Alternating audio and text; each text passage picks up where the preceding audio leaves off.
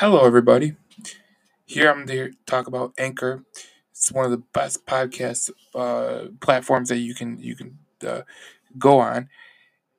You can put all your podcasts on Apple, Google, any place to put up your podcast. You could all do it in one place. Anchor has all the tools to allow you to record and edit your podcast right from the phone or computer, and you can distribute any of your podcasts on any platform like Apple, Spotify, Anchor, Stitcher, iHeart, everything. It's everything you need to make a podcast in one place. And best of all, Anchor is totally free. And let me tell you, I have had great experience with Anchor. Download the Anchor app or go to Anchor FM to get started today. That is Anchor FM to get started today. Welcome to Cindy and Joe Show. I'm Joe. I'm Cindy. And we are your hometown team. We are here on Between the Whistles, Detroit Sports Network, Detroit's fastest growing sports network. That's true, but we got to talk about the other sports media outlets.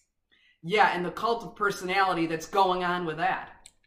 Yeah, I think you mentioned this to me when we came in, and you're like, listen, like, I don't understand, like, first of all, you have Jared Goff's girlfriend. She's watching the end of the game, and it's somehow national news. Yeah, I don't get that. I mean, I understand what they're doing, but it's pathetic. It really is, because I'll tell you, the only reason they're interested in what this woman on the other side of the country thinks about the first Detroit Lions win. What? Save it. Because she has nice boobs, and she has a nice ass. That is the only reason why. Well, I wasn't going to say that, Joe. I wasn't going to say that. Well, as far as this, it's like, why do some of these sports media outlets hire these women? And I say women because obviously I'm doing a podcast with a woman, so I can say this without getting slapped. But there you go. Took care of that. Okay. I'm good. Listen, it's like when you see a girl on SportsCenter, right? And she's wearing this skimpy skirt, right? You know exactly why she's wearing it like that. Right. Well, that's the thing, because what I wondered, I'm perusing, doing my show prep, and I'm seeing, the Detroit News, the Detroit Free Press, the New York Post. They're all talking about the reaction of Jared Goff's girlfriend, and they happen to mention she was on a beach shoot at the time. Now, you and I, know that, I modeled, did some modeling in my younger years, right? So I get it. But the thing of it is I'm wondering to myself, I couldn't help but think, would they be interested in what this woman thought if she was like an accountant?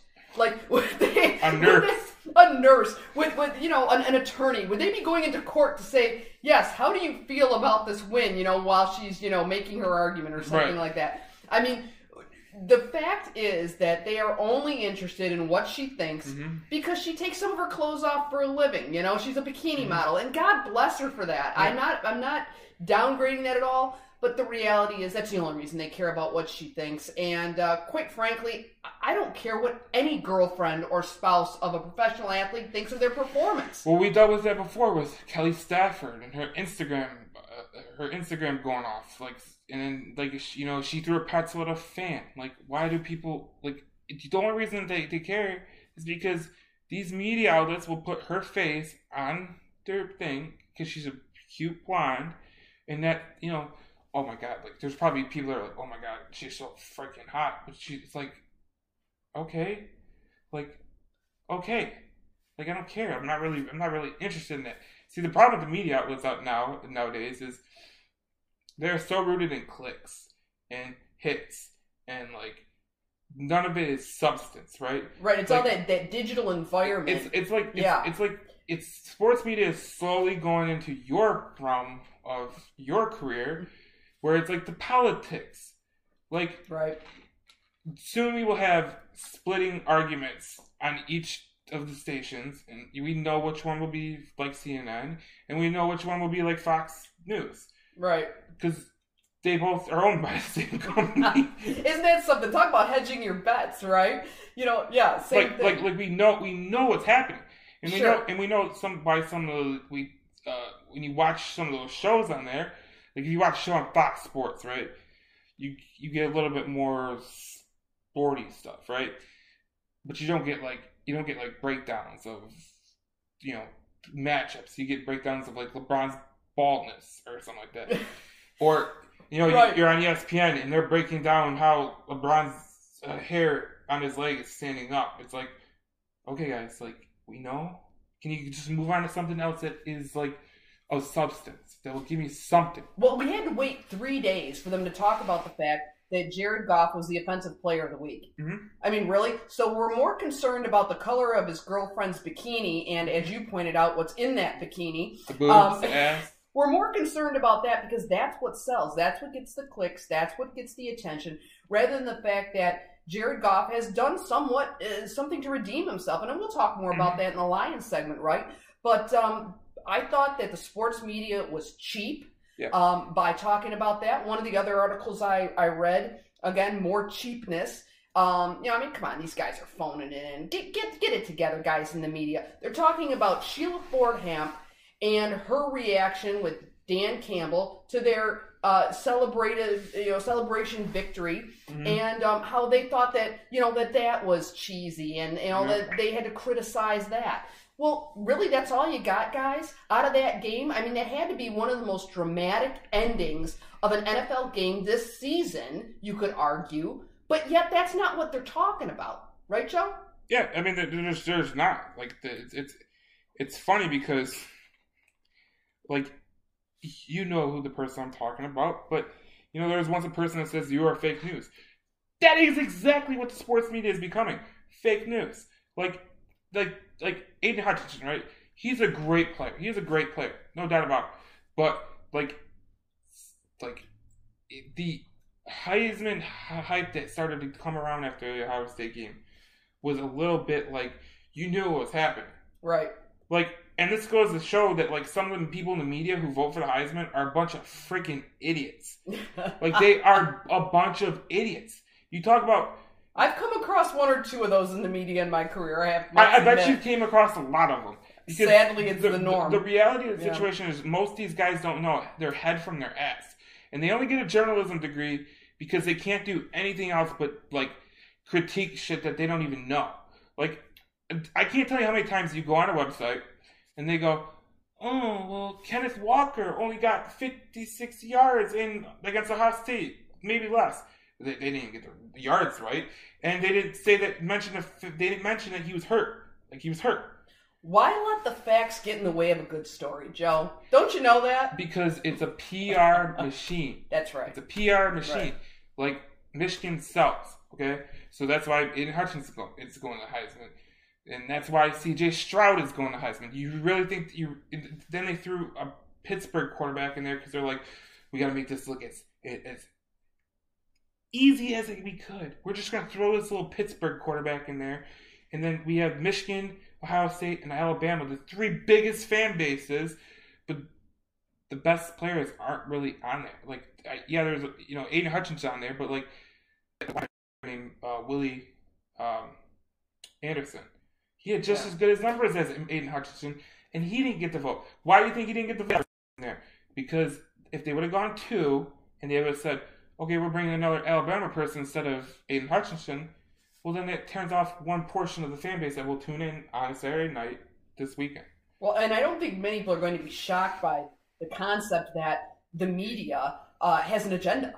Right. And the sports media, the same thing. What's disappointing to me is I'm going to call on the sports media, come on, guys, let's get real about this. Let's talk about things that matter. Let's set that aside and let's talk about the real competitiveness in sports. Let's talk about analytics. Let's talk about things there's that matter. There's something that we're known for between the whistles, Detroit Lions News, and Ice Cream. Yeah. There's one thing we're known for. It's having great substance in what we post. A lot of these That's true. A lot of these media companies nowadays, they just post garbage to get clicks. We're not one of them. We have never been one of them, and we won't be one of them because that's dishonest to people who want to learn about stuff. Not just like you can't have it both ways. Like people are they always want to be proven right, or they always want to make this agendas because they have another agenda. Like, well, that's it, and then they craft the narrative. Like, and this happens in politics too, like you were saying. There is a guy you know. I know you know this guy. His name is Mitch Album, but we all call him Myth Album because he's a liar and a fake. When Mel Tucker got his contract extension, oh, it's risky. Oh, it's risky. Listen, if that was Michigan's coach, do you really think he's writing that article? Hell to the no. I didn't see him write that article about Jim Harbaugh when he got paid. Yeah. I didn't see him write that article about Juwan Howard getting the job at Michigan. Mm-hmm. I didn't see that. But because he wrote a book once about Michigan, he can't go against the Crusade. You know what I'm saying? That's what it is.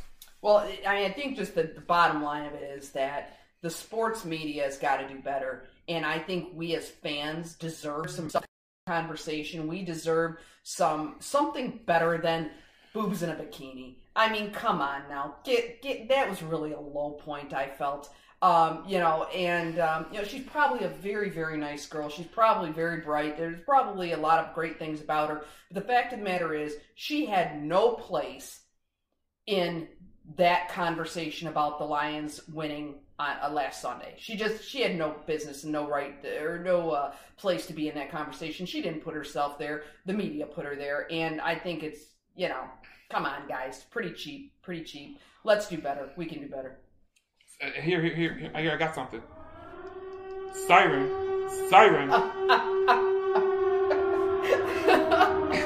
I talked to someone in a pro sports organization earlier today. I talked to him. He was like, listen. He's like, you don't even understand. We're getting so sick of the media being there. And he's like, when I'm not going to tell you who, but he said a certain player was, had a diagnosis, and they kind of already had penned articles of where he was before he got it. And then it was a false positive, so they couldn't write the article. And that's basically what it came down to. And he's like, why do we tell these people stuff? Like, why if they're already penning an article trying to point an agenda, why are we going to tell them stuff? Yeah, because they're not about them. In terms of, they're not about the sports teams, they're not about the players, they're about themselves, and they're about selling subscriptions or getting those clicks or selling advertising or whatever.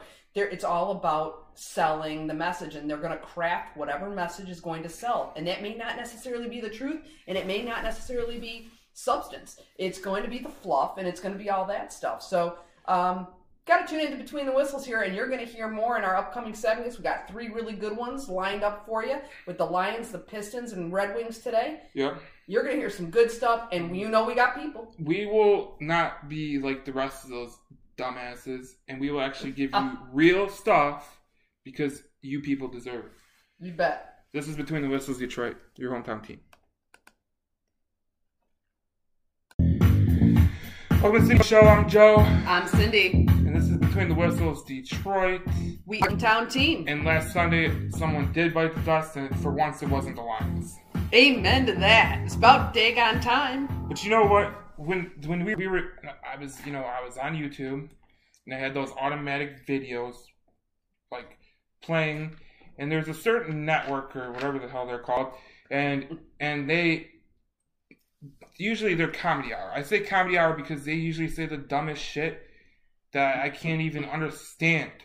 You know what it is? Because they all want to be us, Joe. They all try to be funny. They all try to be competent. And they just come off not. Well, here's the thing, though. Like, I'm listening. First of all, I would never click on the video. It just automatically played, right? Of course, yeah. So I'm like, okay, like, I'm gonna... Terry, there's a guy on there I like. I think he's pretty good. I think there's another guy that's pretty good, but he's not on the show right now. I'm like, okay, I'll listen to this because, But there was this one guy, right? This one guy. He's like, well, Lions won, so they can get that out of the way and they can start losing. And I'm like, okay. Either way, if they lost because they were playing, they're bad, fine, I can live with that. If they won because they were actually hitting their stride, that's more of something that I'd be like, okay, that's good. That's good. But you know, Lions fans, you know, a lot of Lions fans are great people. They're amazing people. They're resilient as hell, that's for sure. They're resilient. They deal with a lot of garbage, but they have never dealt with a competent front office. Like in Detroit, we have one team that has shown that they, for about 30 years now, that they can be competent and make the right picks. Not when they're just picking first overall or in the top 10, but when they're picking regardless. They make the right picks. They do the right things. They don't have to. They don't have to go back and be like 3 years from now. They go, oh, we're in another rebuild. We're rebuilding again. It's rebuild city over here. We're just rebuilding. Like, they don't do that. And it's like the Pittsburgh Steelers, right? Why do they always win? Because they pick the right players at the right. They pick the right players. Not just in the first round. They don't have a top 10 pick most times. They pick them in the second round, the third round, the fourth round, the fifth round, the sixth round. What do the Baltimore Ravens do? They do the same damn thing. The Patriots. Yeah. They've had a top 15 pick for the first time in eons, and they pick a guy, Mac Jones, and they absolutely killed their draft. You know, I don't think Lions fans are aware, but there are 7 rounds in a draft. Like, you do realize that, right? Like, right. You know, I was told, because we have connections in the business, right? I was told by someone in the sports realm who was in the front office, and he told me the exact words: "You should make your first round pick every time. Will you hit on every pick? No, you won't. But even the best GMs, they say, if they hit 30% of the time, right, that's considered successful. But in the first round, they should hit 70% of the time. Because that's the way it is. That's the way it's predicated. And then you get the seventh round, or how many rounds in the baseball has like 1,000 rounds, so it doesn't really matter. But like I just don't understand. Like the Lions fans think the draft ends in the second round. The guy who caught the touchdown pass, he was a fifth round pick in Amon-Ra St. Brown. Mm-hmm. Okay, the guy who has been making strides as a running back in Jamar Jefferson, 7th round pick. Yep. For the first time in your life, probably you've had a GM hit on every one of his picks, where every one of his picks is playing meaningful playing time, and he's making plays. Like, you got Levi Onwuzurike. When he plays 15 snaps, he has 3 passes defended in all 3 of those games. Well, I'll tell you, the particular network that you referenced, they're not the only ones in the Detroit sports media who are promulgating this whole notion that the Detroit Lions should somehow engineer the rest of their season in losses in order to get the benefit of having the first overall pick. And what I would submit to people is this. That does not make a team. That does not guarantee success. And in no way, I take offense to this, Joe. I take offense to this whole concept that we're going to engineer losses. We're not going to bring 110% in order to gain some, advantage in the business end of our organization.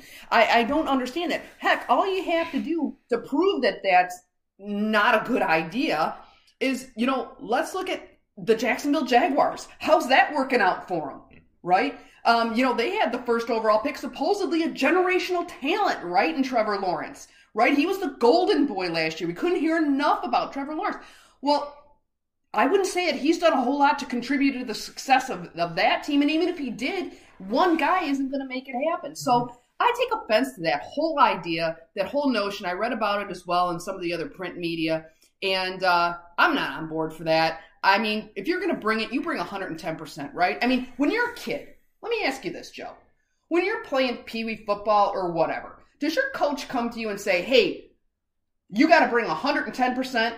And lose but lose. Because, you know what? That means that I'll have an advantage in some other way. Of course not. You never hear a coach say bring less than 110%. Either way that the teams, if they start winning at the end, right? If the Lions they read off 4 wins, and they have 5 wins total, and they slip to like 7th in the draft, okay? I'm not mad, because there's no guy that at the top of the draft that goes, okay, maybe this guy can be a generational guy. There is no generational guy. And if you're asking me, like, okay, when you're the Ravens, right? and you're picking 7. Yeah. And you pick up a guy called Simon Edmondson. And that's right. That guy he would slip to the 7th pick, and you got him, and he's budding into a star right now. You know, T.J. Watt slipped to 20 for the Steelers, and they picked him up. Like, you can get talent. Your general manager's job is to find the talent, okay? Your general manager's job is to find the talent and pick the talent. You know, a lot of times what people misunderstand is they go, if we get this guy, that means that we're going to win. You know, for a while, the Lions had top 5 picks for about 4 consecutive years, and it didn't get them nothing. They didn't win a playoff game. They didn't win a division. They got close in Dallas, but they lost. They lost. They scored 0 points in the second half against the Cowboys. Say what you want to say about the penalty that was at the end with the Baron Pettigrew. They lost because they didn't score in the second half. If you don't score, you don't win. It's like if you don't try to make, you know, if you don't try to make a move on a girl, you're not going to score. Well, you might score, but she may not be worth it. Let's put it this way: you get what you pay for, right? Okay, if you don't have to make a move towards a girl, it's either you're with Big Bertha or she has herpes. So you're gonna end up with herpes. Better to not get it at all than get herpes. Is that what I'm understanding from this? Yeah, right, exactly. Gotcha. Basically, what the Lions have been for about 15 years is they've been the herpes dude. They're like, oh, Matthew Stafford. Oh, Nick. Oh, Ndamukong Suh. Oh, Calvin Johnson. Right. We're gonna win something. Why didn't they win nothing? Because they didn't do nothing in the 2nd through 7th round. You can go year after year and go, oh, that guy sucked. Oh, that guy sucked. And you go down the Pittsburgh Steelers and you go, that guy plays. That guy plays. Oh, that guy plays. Oh, that guy plays. Like, meaning good organizations. You know, say what you want to say about the Fords. The problem with the Lions has always been, and will always be until it's changed, is the general manager. The rest didn't change until they got Jim Devlano. They didn't change until Jim Devlano taught Ken Holland how to do it. Then Ken Holland taught Stevie Y how to do it. And then he comes back from Tampa on Angel Wings and goes, it's all right. Stevie Y is here. The Iser plan is here. That's right. It's okay. Everything's going to be okay. Darren says it all the time. Darren McCarty will say, that's the thing with Stevie Y is that, you know, you just know. Was when Stevie Y came back, you just had this feeling everything's going to be okay. But you can see Brett Holmes in his first draft, you can see that everything is going to be okay. Because the draft that he had in the first year was better than any draft ever. And it's not just draft. The best player that he got in that draft was an undrafted free agent. His name is Jerry Jacobs. Yep. He's up the ladder right now in a ball hawk percentage. He's all the analytics, they're favoring him and he's an undrafted free agent. And another guy that you got that's been playing meaningful playing time, AJ Parker, also undrafted free agent. When have you ever heard the Lions getting a guy like that as undrafted free agent? You haven't. Yeah, you have. The thing is that I think it also goes to the concept that was promoted by Joe Gibbs, you know, famous Washington Redskins coach, former Washington Redskins, right?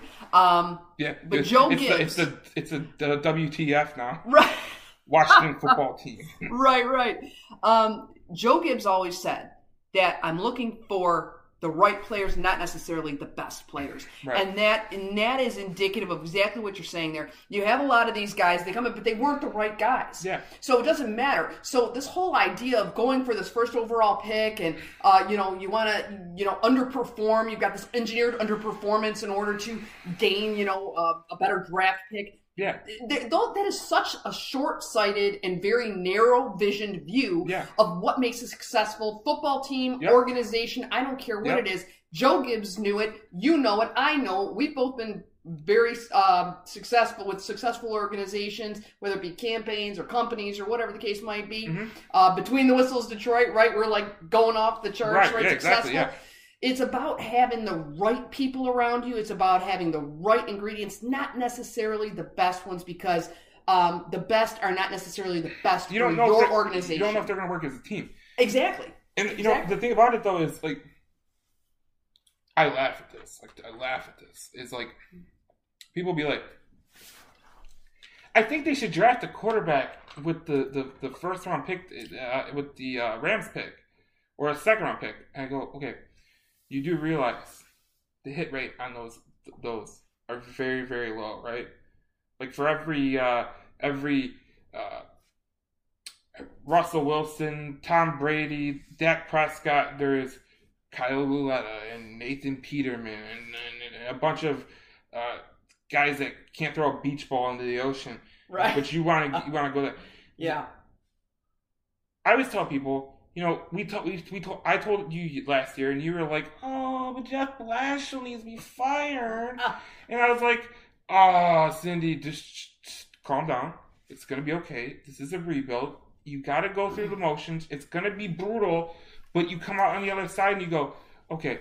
After the draft, after the free agency, you kind of can start to formulate what you're doing. In hockey, it's a little bit different. You have to wait a couple years to get to that point. Yeah. NFL, it's like right off the top, you could turn into something if you pick the right players. And you can see with the Lions that they are picking the right players, and they're picking the right players that match their mindset and match their organizational philosophy. And that's the most important thing, because that has never happened with the Lions.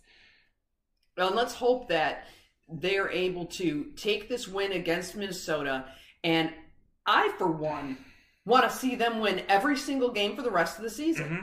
And I think, they're going to be facing the Broncos here coming up. And, I don't know what the chances are here, but I think they are going to be far better served, mm-hmm. and the fans are going to get far more of what they deserve to see Lions victories from here on out, help boost that. So boost that energy, boost that momentum, moving into next season, moving into the draft and all of that. There's more benefit to that than there is with this getting the first overall pick. Because I know there's a lot of Michigan fans that follow us, and that's fine. But we love you, Michigan fans, even though I'm a Sparty. As good as Aiden Hutchinson is, okay, it's not like he's a generational talent, okay? There's generational talents that you're like, okay, maybe if we are bad, that'll be good, okay? Maybe that'll be good. Like when you're bad and you get a guy like LeBron James, or you're bad and you get a guy like Connor McDavid, or you're bad and you get a guy like Peyton Manning, okay? That's when it's good. But when you got guys that are kind of like close to each other and like there's not much separating them, you don't know what they are, that's when the GM has to do his job and to evaluate the talent and make the right decision, not just the one that the fans want, but the right decision for the organization as a whole. Absolutely. You got to have that executive level, 30,000-foot view of things, mm-hmm. in order to affect your bottom line and to affect at the end of the day, affect your ranking at the end of the season. So I think that we've got a good GM in the Detroit Lions that'll make that happen. And before we end on it, because we got to go talk about some garbage team after this. Pistons. Before Dan Campbell won this game, people are saying that he should be fired in year one, right? He's not fit to be a coach. If he don't win a game, people are going to say the same damn thing. If he wins a game, people are what are they going to say? Oh, we're screwing up our draft stock. Lions fans are the most I don't understand the Lions fans sometimes. Just learn off your teams that are successful. The Red Wings, the Tigers in some portions. Right in the 80s, right? Yeah. The Pistons for when with the going to work Pistons, how they formed that team that was not a bunch of all-stars, but it was guys that worked hard together. Look at that. They botched a pick where they could have got Dwayne Wade and Chris Bosh, but they picked a farmer and Darko Milicic, and they still won a championship. So it can be done. You got to have the right GM who can evaluate the right talent and get the right guys in. It doesn't matter what round they come in. Just get the right guys. Getting the right guys is critical. And I think that we're on the way to getting some of those right guys with the Detroit Lions. I was excited to see him win, and I want to see him keep winning. Let him get a couple of draft classes. Let him get 2 draft classes in, because when I say this, you know how I feel about Bob Quinn and Matt Patricia. The Boob Squad. Back to boobs. It's always back to boobs with you. Well, we were talking Jared Goff and his girlfriend with, Right. In the last segment. Her bouncing boobs. Right. And that's the whole reason why the media cares what she thinks. Right, her bouncing boobs. Right. But we had a bunch of boobs in the front office, and they weren't nice to look at all. And and they have... The only boobs you don't like, right, Joe? Well, yeah, exactly. And they gutted this team. Oh, boy. They gutted this team to where it looked like a expansion roster. So Brett Holmes got his work cut out for him. But I think he can get it done. And he's already shown that he can get it done. Yeah, absolutely. Can't wait. We'll see you on the next segment of Between the Whistles as we talk about the god-awful Pistons. Well, there's not a whole lot to say. Yeah, we'll get to that. All right, we'll see you in the next segment. See ya. Welcome to Between the Whistles. I'm Joe. I'm Cindy. And the Pistons have had about 9 bad days. Well, actually, their whole season is a bunch of bad days. Yeah, I gotta agree with you there. Boy, people have been talking about the Lions and how abysmal their season is and all this kind of stuff.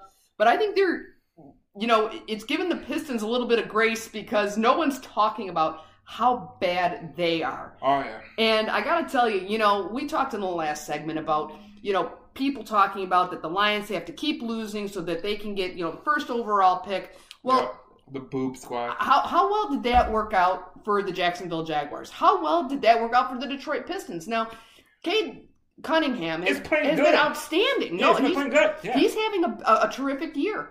But that's not making the team successful because, and I will say this, and I stand by it, Joe, one guy doesn't make it happen. You need a whole team, and we talked about that too. But the Pistons have got to get it together. And one of the things, if I was reading in the media today, in the Detroit Free Press, Dwayne Casey was quoted as saying that there's basically no experience here, and there's no classroom for that. Mm-hmm. You can't teach what you learn through experience because experience matters. Does that sound familiar? Kind of like, I don't know if you're voting for a Secretary of State. Experience matters. Mm-hmm. But really, it does. And I can tell you that even in my industry or in my profession, absolutely experience matters.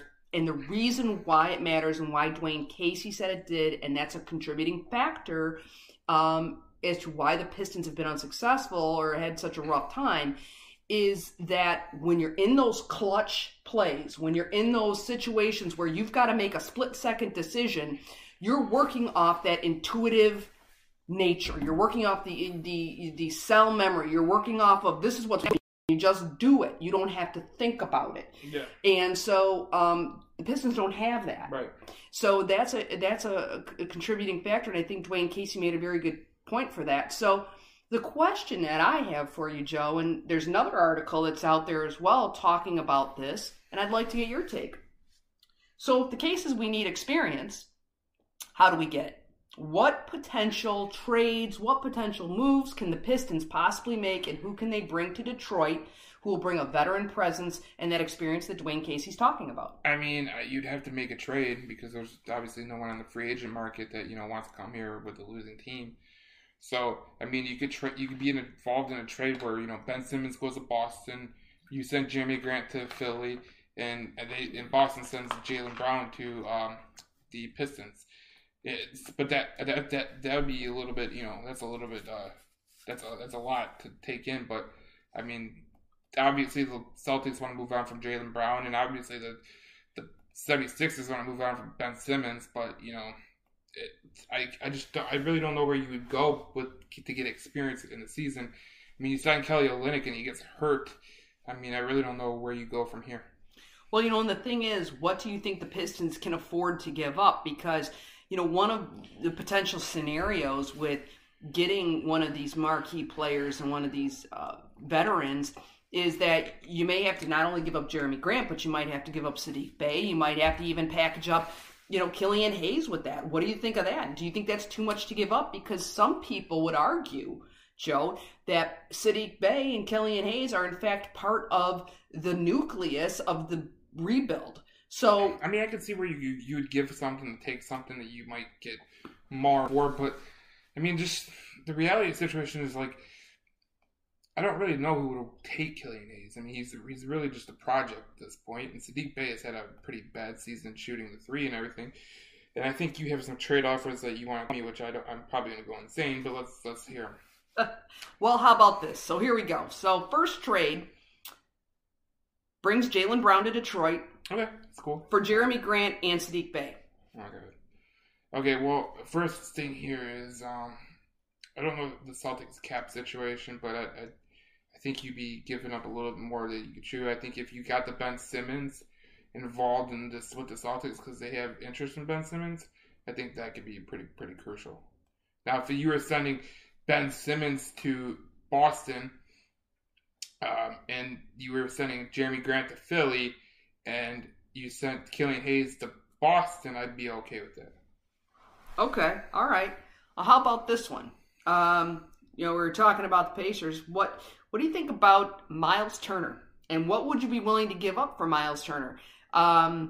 He's a good 3-and-D guy. Like he can shoot the three. He's a defensive player.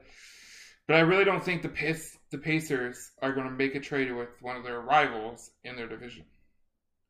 Yeah, I'm wondering, what the motivation would even be for that. I mean, would the Montreal Canadiens make a trade with the Detroit Red Wings?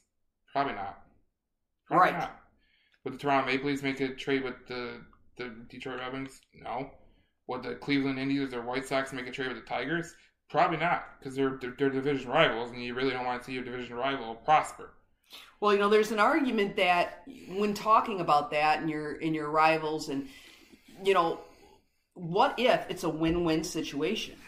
Then would you care that it's your rival? Because maybe you can put that aside. Maybe the only way your rival would be okay with trading to you is if they know that they're getting over on you, and that's not a good situation to be in.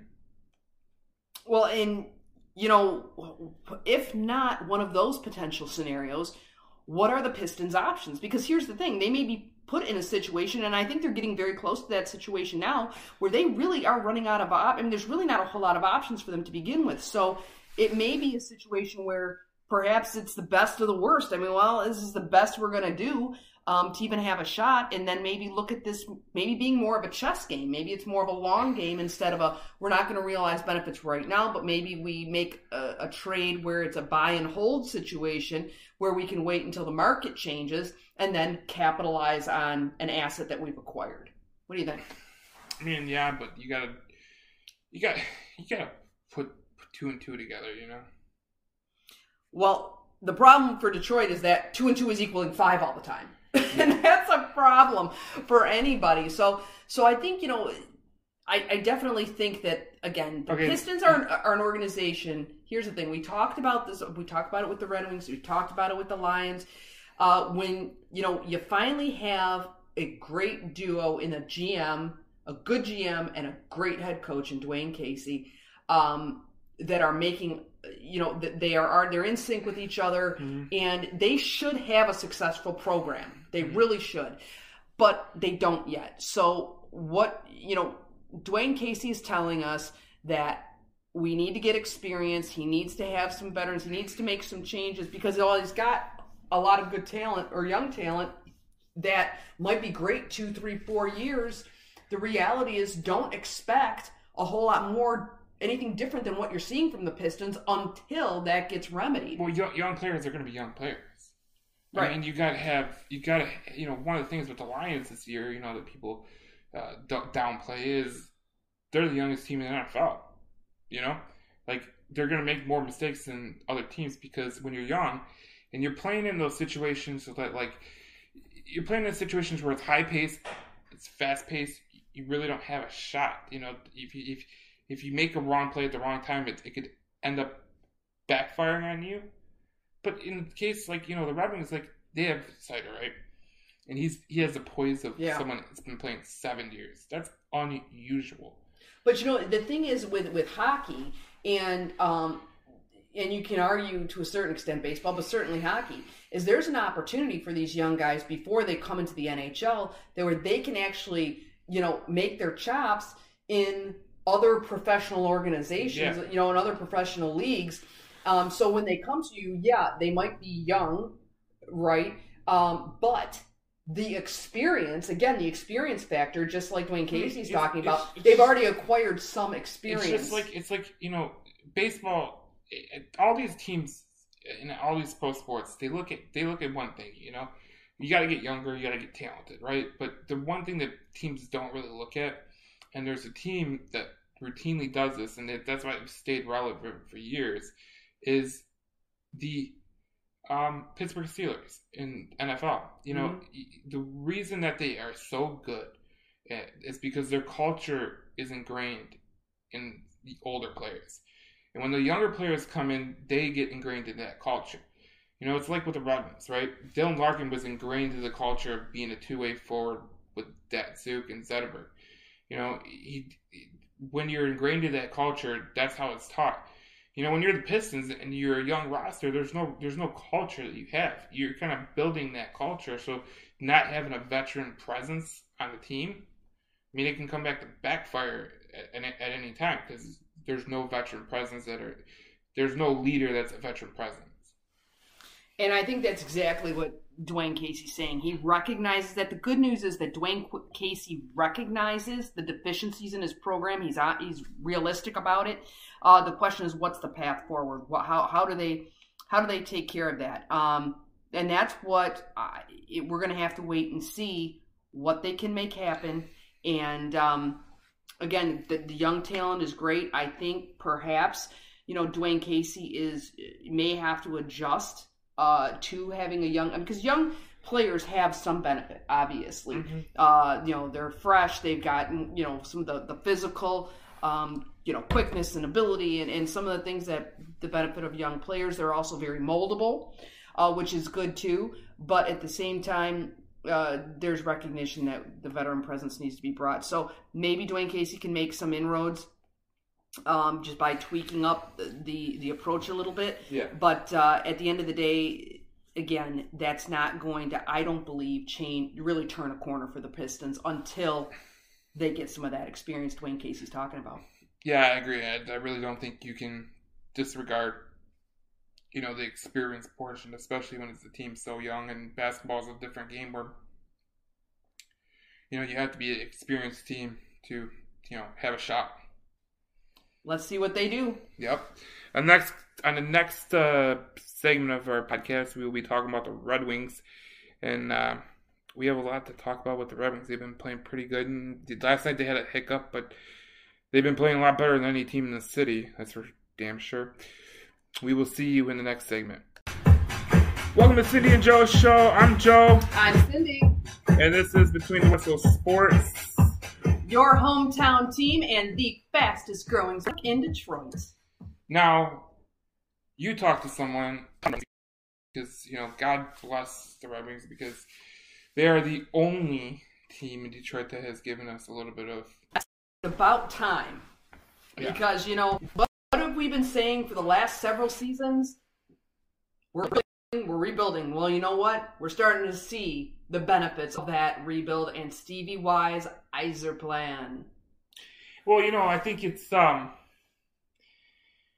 think what Stevie Y has done is what other teams, should they should do. It's like, he's built this team to where they have so much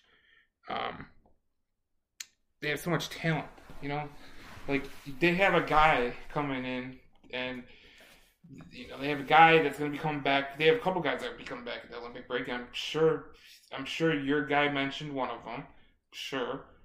Well, I can tell you what I found interesting is when we were having the conversation, as you know, I was speaking with someone in the executive ranks over at the Red Wings, and we were talking about, Sider's outstanding, Lucas Raymond, just all these guys who are producing. We talked about Simon Edvinson last week, and what great potential we have coming up with him, and how deep, really, if you look into the prospect pool of the Detroit Red Wings, you can't help but get excited. Well, so what was interesting is this particular individual, they're excited, they're happy they have those guys, but the player that has them most excited, and who could be the breakout player this year, is none other than Jacob Vrana. who we have not seen yet because he's been out with an injury, and he's going to be back, as you said, after the Olympic break. And that's really who they're looking to be their big breakout player for the year. And I found that shocking. But hey, great company to be in.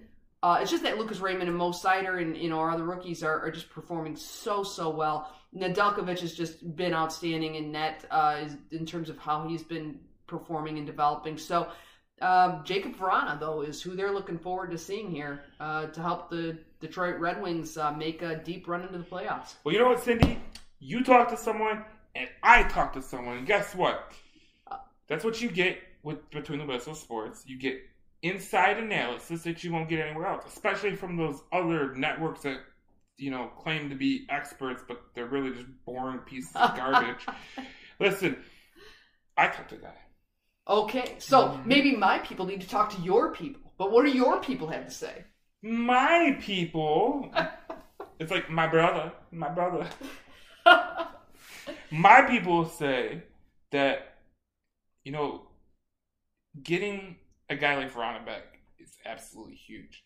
But what they really didn't expect to be where it is right now is Raymond and Sider, their development and the progression that they've made so quickly, adjusting to the NHL, and how flawless they really can be at sometimes. Obviously they have their rookie moments and everything, but this guy said, coming this season, we thought, if we could just tread water until we get Vrana back, that could be good, right? Yeah. But they're more than treading water. They're in a playoff. They're making waves, baby. They're in a playoff race, and they're in a tough division.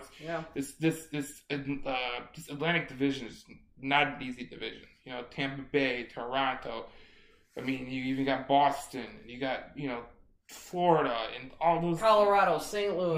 No, Colorado and St. Louis. That was last year's division. Oh, that's right. We changed divisions. That was the COVID year. That really was weird. Anyways, you got Colorado. You got. Why'd you just get that in my head, Colorado? Yeah. How can you not think Colorado when you think about competition for the Red Wings? Only because, and it doesn't matter. Colorado could suck in the future, but, and then you're like, oh, who cares if they beat them or not? I don't care. Every time we go up against the Avs... I got news for you. I think we will be meeting them in the Stanley Cup Finals pretty soon. I'll tell you what. Because if you look at the two teams and their two general managers...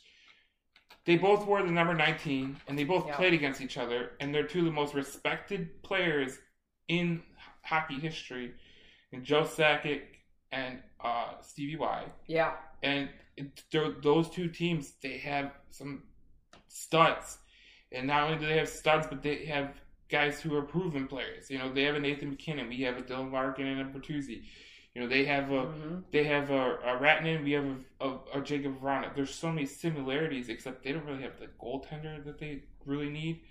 Red Wings do. And I'm not sure. I think that, Nedeljkovic is he's exciting to me because he reminds me of Chris Osgood, and I told you that. I just see Chris Osgood when I see Nedeljkovic, and I think he's a creative goalie. I've just seen some just brilliant plays of his.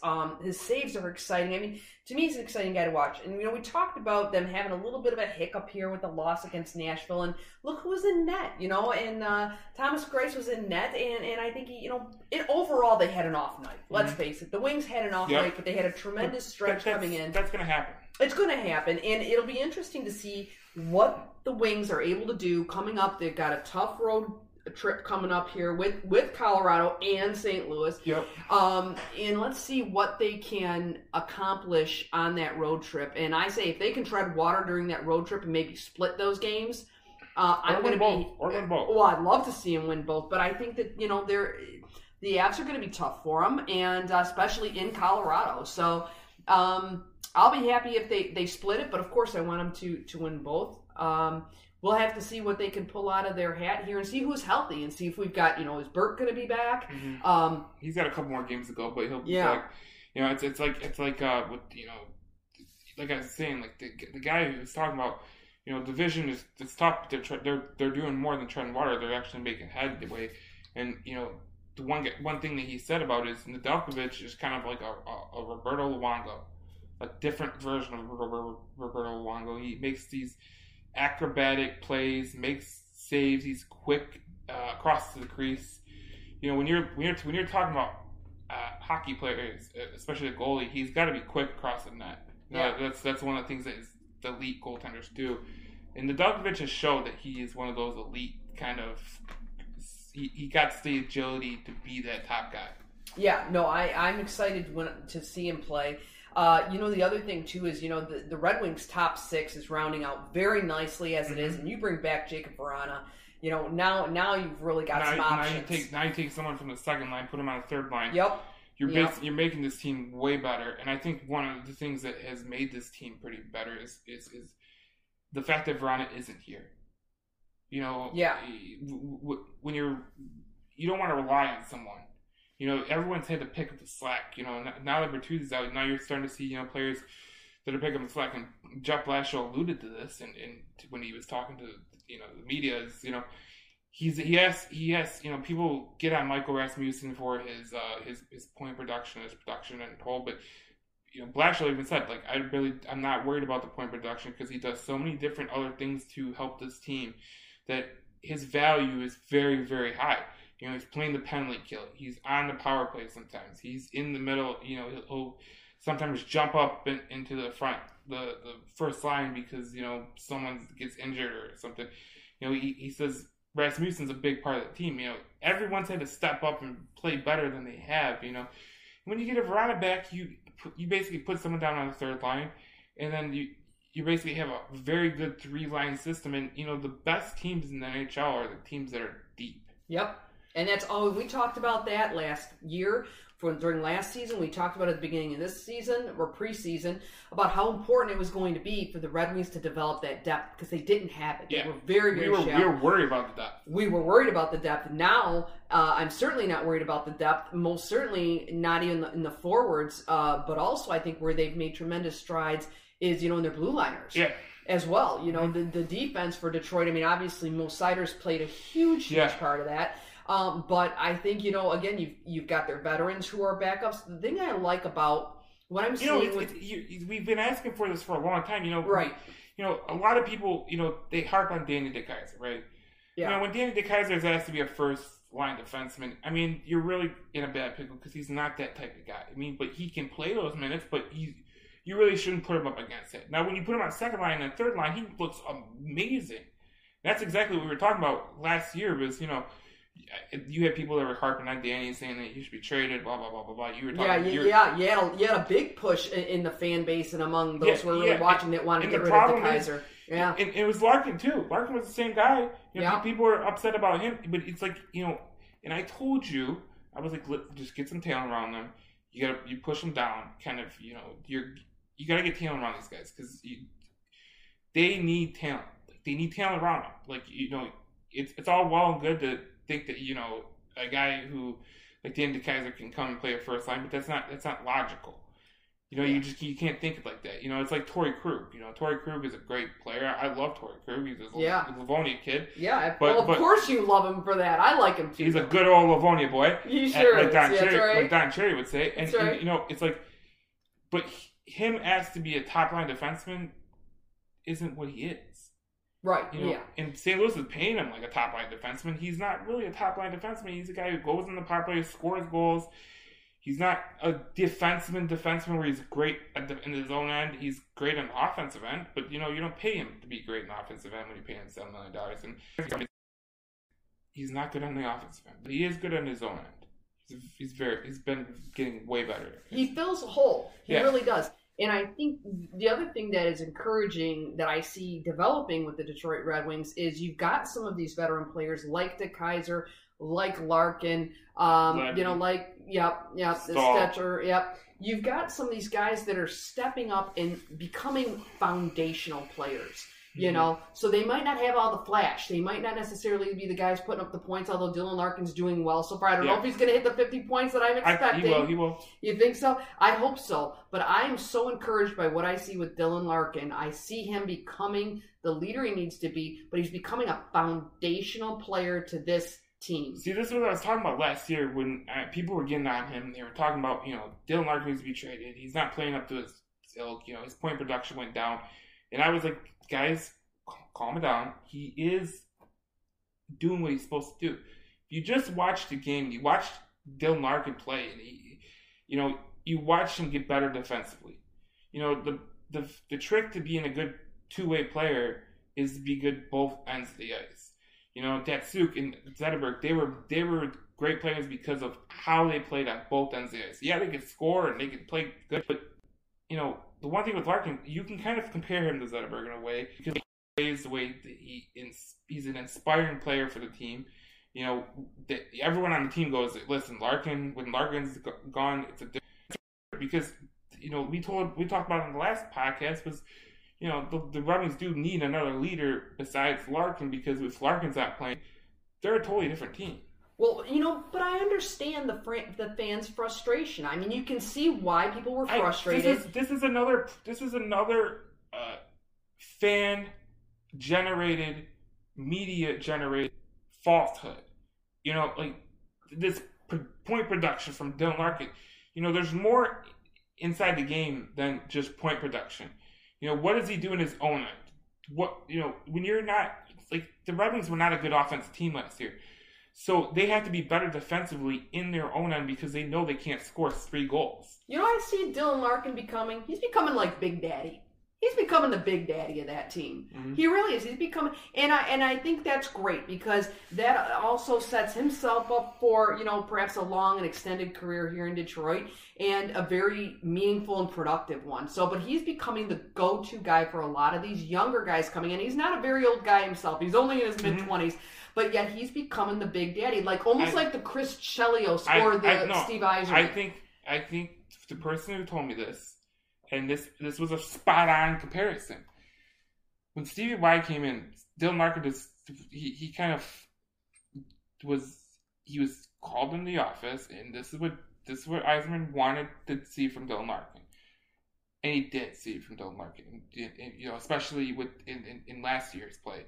Obviously fans weren't allowed to go to the games because of COVID, but last year he was playing that way. He was playing a defensive game. He was getting better in his own zone. And that's what Stevie Y wants because that's what Stevie Y was. Stevie Y wasn't the flashiest player on his team. He was never the flashiest player on the team. But you know what he did? He played the game so well, and then that inspired a guy like Zetterberg and Datsuk and Lidstrom. They all played the same way. None of them were... The only one that was flashy was Datsuk. And that's because he could dangle the hell out of anyone. Yeah. But Lidstrom wasn't a flashy guy. He just played his game and played it the perfect way. But you know what? The other thing I've seen out of Dylan Larkin is I've seen a change in his attitude. His tone. He's become much more calm. He's much more controlled now, disciplined, and much more focused. I see a more focused player. In all of those areas, all those intangibles. We've talked about intangibles before, and I think you can make the argument that I think it's been those intangibles that Dylan Larkin has made such tremendous progress in that has translated into the tangible results that we're seeing on the ice this season. Mm-hmm. And that is probably one of the most transitional changes and one of the most important changes that needed to happen in order for the Red Wings to take this to the next level and take this deep into the playoffs. The guy that I talked to, one of the things he did mention, and I want to get your thoughts on this too. Mm-hmm. He doesn't just think they could go to the playoffs. That's the belief in the organization now, especially amongst like the guys who are talent evaluators and all that stuff, and this probably echoed from the front office at Stevie Y, is they think they can win playoff series. How amazing would it be if you go to the playoffs and you win a playoff series? How much does that set you up for the future? And then you got to think about it. Like, if you did win a playoff series, you have more talent coming. Yeah, absolutely. Like, you have more talent coming. Yeah. And the Red Wings are in a good position.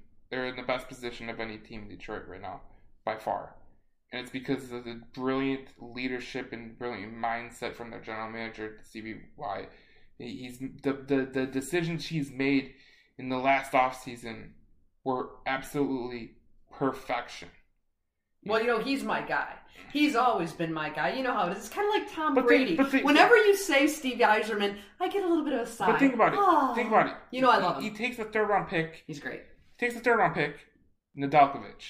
Takes another third-round pick, Nick Leddy.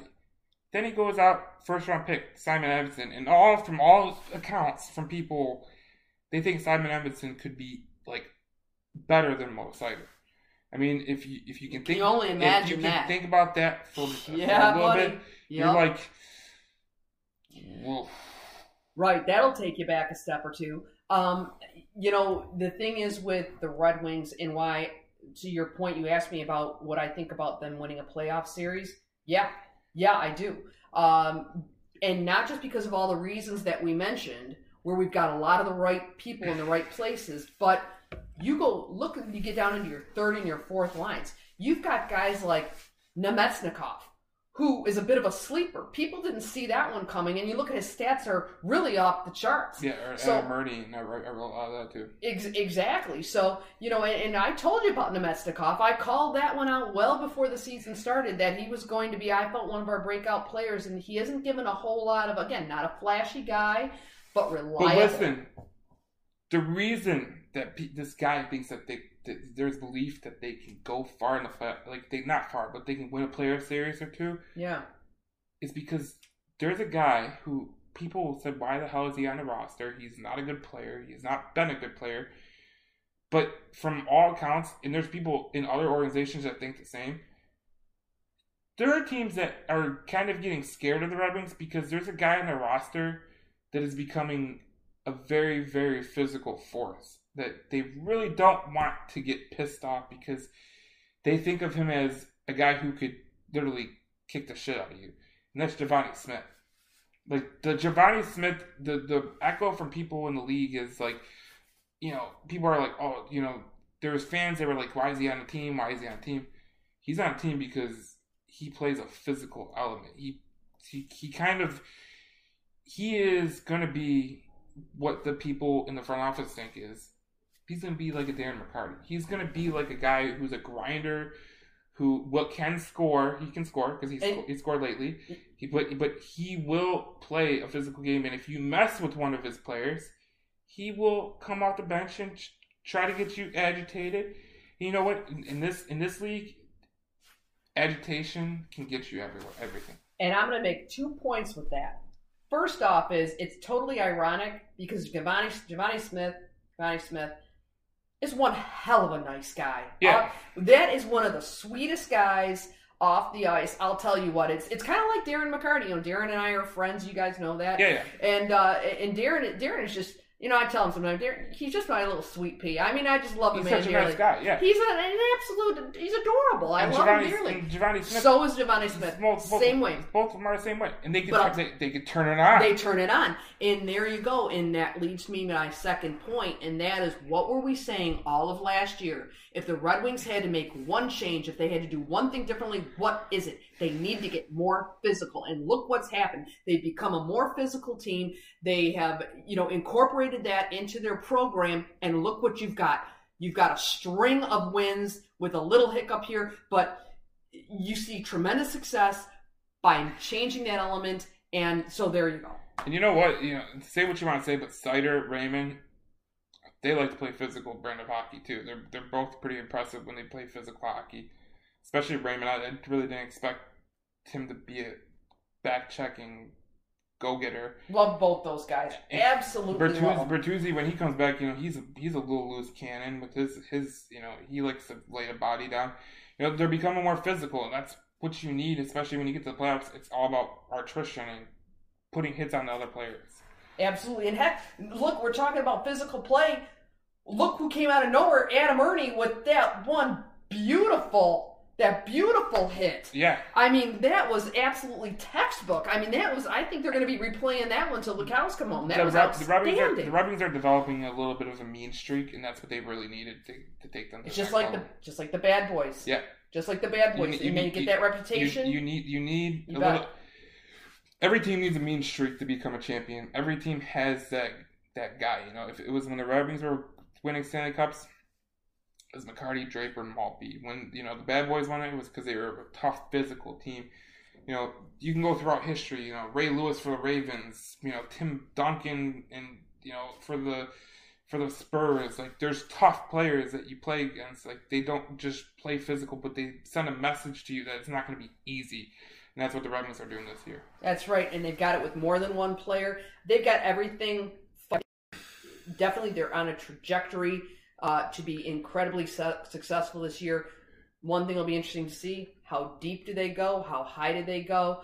And I'm not ruling out a Stanley Cup run. You might be onto things. Okay, this has been a great show. And obviously, you can catch us on Apple now, Google now, Spotify now, YouTube now. And we will obviously be growing exponentially as we get more into this digital realm. I'm excited. Yes. This is Between the Whistles, your hometown team, your fastest growing sports network in Detroit. We will see you next week. Good night.